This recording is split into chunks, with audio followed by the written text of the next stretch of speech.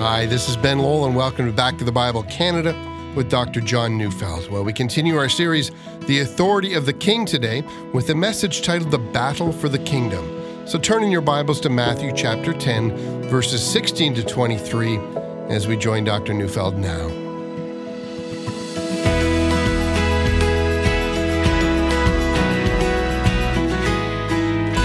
Joseph Ton was a Romanian pastor who ministered in his country when the communists were actively persecuting the church. He managed to flee his country and was studying theology in Oxford, but in 1972 he went home, inspired by Matthew 10, verse 16. Behold, I am sending you as sheep in the midst of wolves. And yet he was fearful. And soon after his return, he began to preach the gospel, and harassment and arrest came quickly. One day during interrogation, an officer threatened to kill him, and Pastor Ton said, "Sir, your supreme weapon is killing. My supreme weapon is dying. Sir, you know my sermons are all over the country on tapes now. If you kill me, I'll be sprinkling them with my blood. Whoever listens to them after that will say, I'd better listen. This man sealed it with his blood. That will speak 10 times louder than before. So go on and kill me. I will win the supreme victory." Well, the officer sent him home. And Pastor Joseph Ton then wrote the following. He said, "That gave me pause. For years I was a Christian who was cautious because I wanted to survive. I had accepted all the restrictions the authorities put on me because I wanted to live. Now I wanted to die, and they wouldn't oblige. Now I could do whatever I wanted in Romania. For years I wanted to save my life, and I was losing it. Now I wanted to lose it, and I was winning it." We started studying Matthew chapter 10, and in this passage, we noted that Jesus was giving his disciples their first ministry assignment. It was a short one, limited to the Jewish towns in the villages in Galilee. They will encounter opposition, but the opposition will be of a minor variety. Some homes in some villages would not receive them or listen to them. But like any good teacher, Jesus is not hiding from them what's coming. This short-term experience is getting them ready for their lifelong ministry in which they will establish a church for the whole world. And the mild opposition they now face will be ratcheted up. It's like a stiff wind blowing that becomes a typhoon. He is sending them as sheep in the midst of wolves. All of that set against a background. Jesus, as Matthew has been portraying him, as the great king. With him, the great future kingdom of heaven has already started to tumble into the present hour. Jesus preached great sermons, and the crowds were growing daily. Matthew has shown us his great miracles, which included cleansing lepers and raising up paralyzed persons and demanding nature obey him, and driving out demons and even raising the dead. What can stop the kingdom of heaven that he has inaugurated? And yet this battle for the kingdom is just heating up. And that's what makes this passage strange. Any other king fighting for his kingdom would arm his warriors to the teeth. This one sends them out as sheep in the midst of wolves. With that as our background, we come to Matthew chapter 10, verses 16 to 23. "Behold, I am sending you out as sheep in the midst of wolves, so be as wise as serpents and as innocent as doves. Beware of men, for they will deliver you over to courts and flog you in their synagogues, and you will be dragged before governors and kings for my sake, to bear witness before them and the Gentiles. When they deliver you over, do not be anxious how you are to speak or what you are to say, for what you are to say will be given to you in that hour. For it is not you who speak, but the Spirit of your Father speaking through you. Brother will deliver brother over to death, and the father his child, and children will rise against parents and have them put to death. And you will be hated by all for my name's sake. But the one who endures to the end will be saved. When they persecute you in one town, flee to the next, for truly, I say to you, you will not have gone through all the towns of Israel before the Son of Man comes." Now, first of all, let's notice that Jesus is not hiding from the 12 what lies before them. He wants them to know that opposition will come. The kingdom of heaven will not be welcomed by some. Indeed, very strong hostility is on the way. A bloody, violent response is coming. The backlash to what Jesus is doing has hardly begun, but the longer they serve their king, the greater will be the aggression against them. Notice the progression in verses 17 to 22. First, it will happen in Jewish circles. That's what you find in verse 17. Beware of men, For they will deliver you over to courts and flog you in their synagogues. And Jewish synagogues were not just a place of worship, they also would hold court and punish transgressors of the law. And they were not permitted by Roman law to mete out the death penalty, but they could administer floggings and whippings. So a court would be convened in which they would call for a local verdict against any disturbance. And 3 judges would then be required, one man to read the scripture, the second who would count each stroke, and the third to give the command for each stroke. And each synagogue was permitted to whip someone to a maximum of 39 lashes. That, says Jesus, is what's coming from the synagogues. Again, notice the progression. Persecution begins with the Jews, but now it moves to the Gentiles. Look again at verse 18. And you will be dragged before governors and kings for my sake, to bear witness before them and the Gentiles. Clearly, Jesus is now not speaking to them of their short-term assignment. That assignment, which was described in verses 5 to 15, is limited to the Jewish people. There, Jesus has commanded the 12 not to go beyond the Jewish towns and villages, and that assignment was kind of a warm-up. It's a training ground for the larger one that lies ahead. But now in verse 16 and following, which speaks about the more distant future, in the future no such limitation to the towns of Israel will then exist. And when that occurs, the Gentiles will also haul them into court. So then, how will opposition come? Well, Jesus envisions that it will come through legal means of both Jews and Gentile court systems. Indeed, the repeated phrase, they will deliver you or hand you over, is the exact same wording that is used when describing Judas' betrayal of Jesus. Judas, we're told, handed Jesus over to the authorities. It speaks of betrayal and a miscarriage of justice. Now, let me take this into the contemporary world. All over the world, there are Christians, especially among pastors and evangelists, but also among ordinary believers who are right now in prison for their faith. In countries such as Burma, China, Eritrea, North Korea, Pakistan, Vietnam, many of the Muslim countries, sometimes believers are put into prison even without a trial. Sometimes they're unable to see their families for months, even years. Sometimes they're forced to endure horrible conditions. But lest you despair, please understand that if they're able to burn church buildings to the ground and even imprison God's people, they won't be able to stop the church or the gospel. Some reports say that, as an example today, there may be a church that might be approaching the size of 1 million people in the future in Iran. Tell me, when has that happened before? We're living in remarkable days. This is what Jesus had in mind: betrayal and a miscarriage of justice as a part of the warfare to stop his kingdom from advancing. Now, we should all know this because all over the Muslim world, there are countries that enact a blasphemy law. Anyone sharing the gospel with a Muslim is blaspheming. Look at verses 19 to 20. When they deliver you over, do not be anxious how you are to speak or what you are to say, for what you are to say will be given to you in that hour. For it is not you who speak, but the Spirit of your Father speaking through you. In other words, this seeming threat against the kingdom is in fact a great opportunity for the kingdom.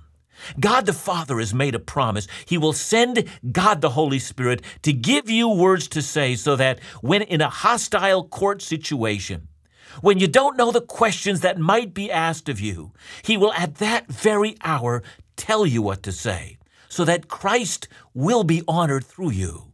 And by the way, that was actually fulfilled in Paul's letter to the Philippians. The drama behind that letter is that Paul is in prison. He's awaiting an appearance before Caesar's tribunal, where he will be found either guilty or innocent, and depending on the outcome, he will be either executed or released very shortly after the trial. And so Paul says, and I'm reading Philippians 1 verse 20, "As it is my eager expectation and hope that I will not be ashamed, but that with full courage, now as always, Christ will be honored in my body, whether by life or by death." Indeed, as Paul is looking forward to his trial, he uses words like eager expectation, and then words like full courage, and Christ will be honored. Indeed, as he looks forward to that fateful trial, the words he uses are, I shall rejoice. He is anticipating great joy. Now, since he does not know how he will act at the moment of his trial or exactly what the questions that he will be required to answer, and yet he's confident. How so? Because Jesus has promised that the Holy Spirit will speak through him at that very moment.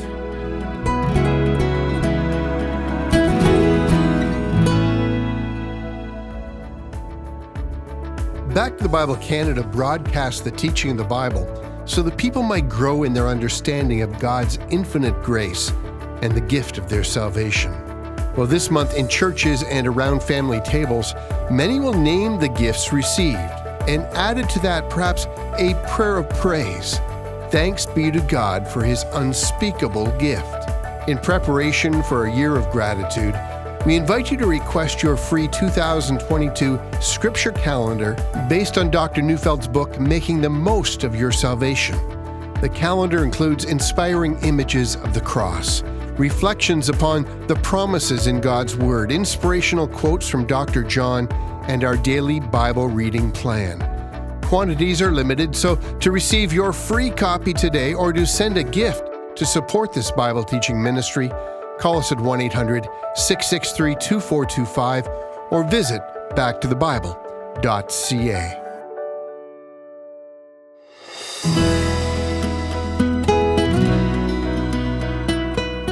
You know, Jesus promised that opposition would come through legal means, but he said more.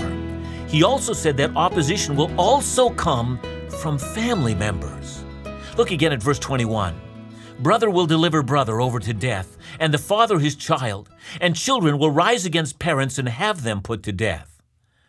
I always have to get my head around this. You know, when I came to Christ, my parents, well, they rejoiced. But let me tell you of a man by the name of Philip. It's not his real name, but Philip lives in North Africa. He's married. He's the firstborn in his family. He's extremely wealthy because he was put over his father's international business ventures. And when Philip came to Christ, along with his wife and his children, his father disowned him. So now, instead of managing great wealth, Philip now has a job cleaning manure out of barns. He says, in his own words, knowing Jesus has made this all worthwhile. But that's it, isn't it? If he were merely making sacrifices, it would not be worthwhile. But if Philip traded in a treasure that was only good for this life for one that has far greater value, and that for all of eternity, it was indeed worthwhile. It was the investment of a lifetime. See, opposition through legal means and opposition through family members, but also opposition from the values of the culture in which we live. Look again at verse 22a. And you will be hated by all for my name's sake. Well, that doesn't mean every single human being. Of course not. There are a great many human beings that find the gospel to be welcome, who long to hear more of it. See, I always just assume that.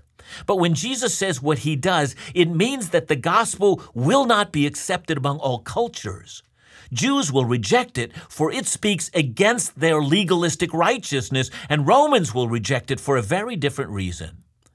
In AD 73, in the city of Rome, there were 265 statues to various deities guarding all of the intersections of Rome. Jesus claimed that he was the way, the truth, and the life, and that no one came to the Father except by him. And that was offensive, and Christians were hated for that. I mean, often they were charged with being atheists. They denied the Greco-Roman gods. And in the Middle Ages, Christians were hated by the Roman Church, for Bible-believing Christians freely testified that it was not the church that had the grace to forgive sins, that Christ alone had that power. For your insistence that forgiveness came only through Christ and not through the church, well, you could be burned to death. And in many parts of the world today, Christians are hated because they point to Christ as the only mediator between God and man. And in the West, in nations like Canada, we're hated because Christ speaks against the idols in our culture. I know we don't have 265 statues to our various gods, but our false gods are also before us. They are the gods of materialism and the pursuit of wealth as the highest good. They're the gods of tolerance of personal sin. They're the gods of self and the denial of any sinfulness. Speak against these gods, and your culture will hate you, just like the synagogues and the pagan courts did in that day. But if persecution is so sure to come, what are we to do? How can we protect ourselves? And what's more, if Jesus' kingdom is to overcome the whole world, well then, how should we respond to opposition in such a way that we will win the battle for the kingdom?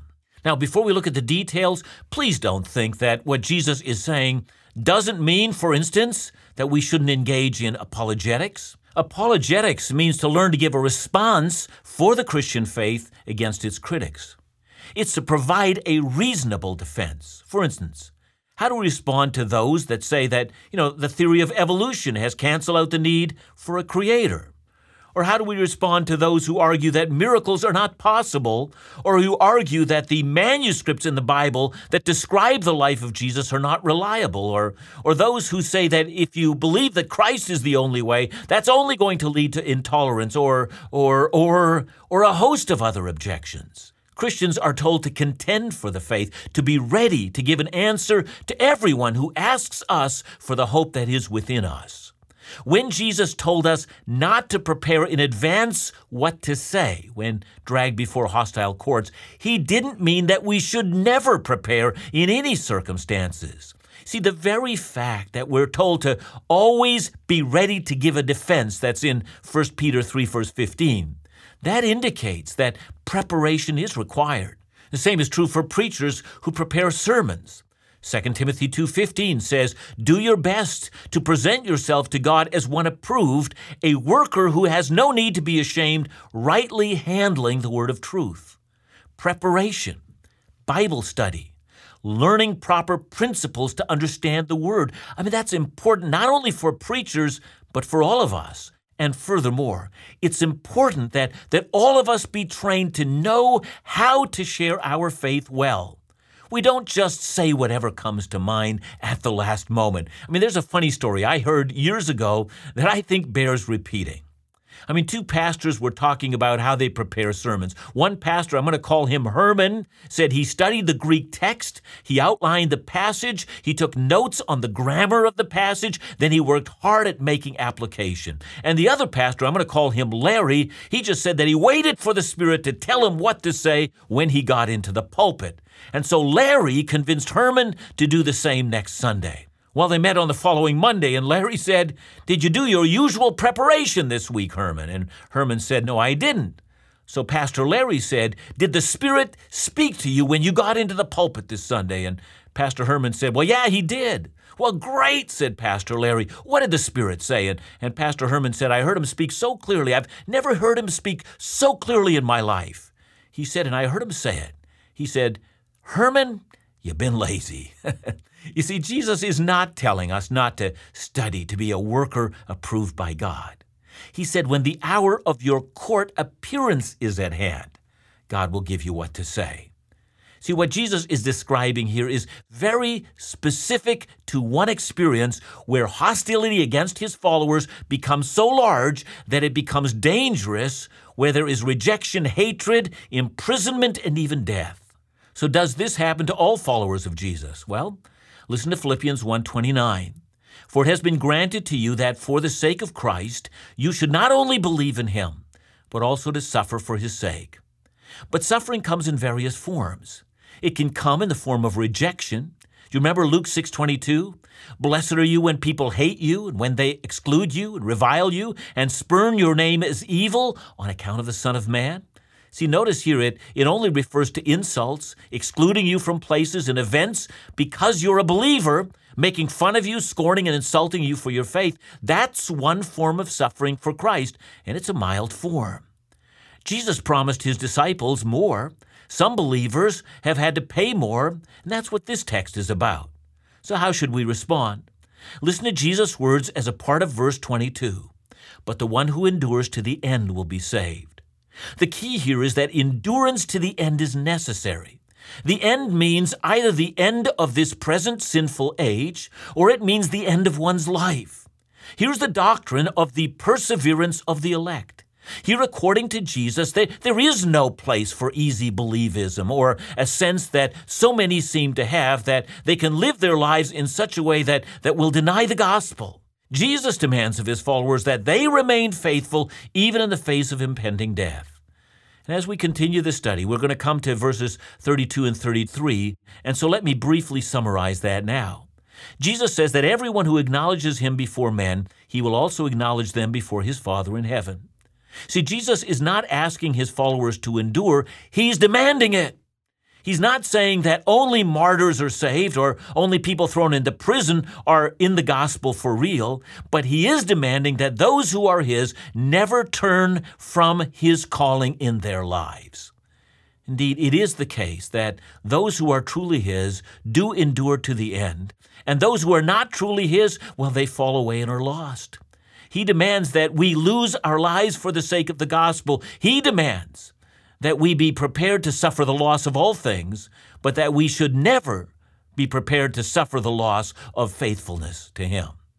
And this is the battle for the kingdom. Those who belong to Christ are not promised health and riches and the favor of our society. We are promised a battle, but we're also promised something that is more precious than anything else. We're promised that our Lord and Savior will not deny us before the Father.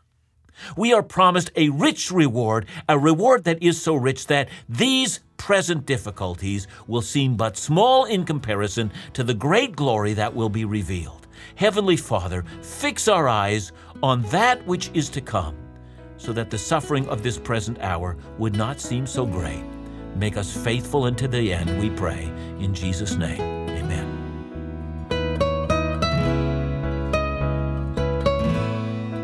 John, thanks for your message today. Quick question. When do we know it's time to go? If we're being persecuted, when is it time to jump ship? Yeah, and I just want to give an exacting answer to that because I don't know that we can, but I do think there are a couple of principles. I mean, sometimes it's not possible to jump ship, and I have a memory, Ben, of a dear Christian brother in Romania, and he was leading a wonderful Christian movement, and it was in the height of communism, and there was a great deal of pressure put on him. And then from the president himself, he got an opportunity to be able to go to the United States. And he decided not to go because he felt that to abandon ship at that point in time would put the rest of his church at risk. And so he decided to remain. So, I mean, there are tons of stories. I don't always know the answers, but they're there. Thanks so much, John. And remember to join us again tomorrow right here on Back to the Bible Canada, where we teach the Bible.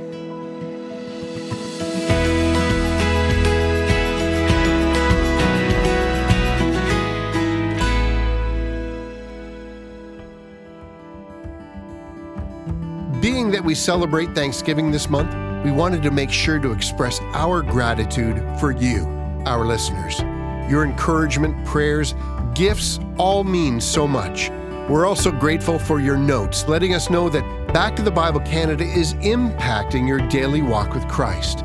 Sarah wrote, Dr. John's stories illustrate so clearly how to live out the truths of Scripture. Jordan wrote, your message was so timely for my heart. And special thanks to you for making this Bible teaching ministry possible. And don't forget to request your 2022 Scripture calendar based on Dr. John's book, Making the Most of Your Salvation. It's our free Bible resource this month. Or if you'd like to make a gift, call us at 1-800-663-2425 or visit backtothebible.ca.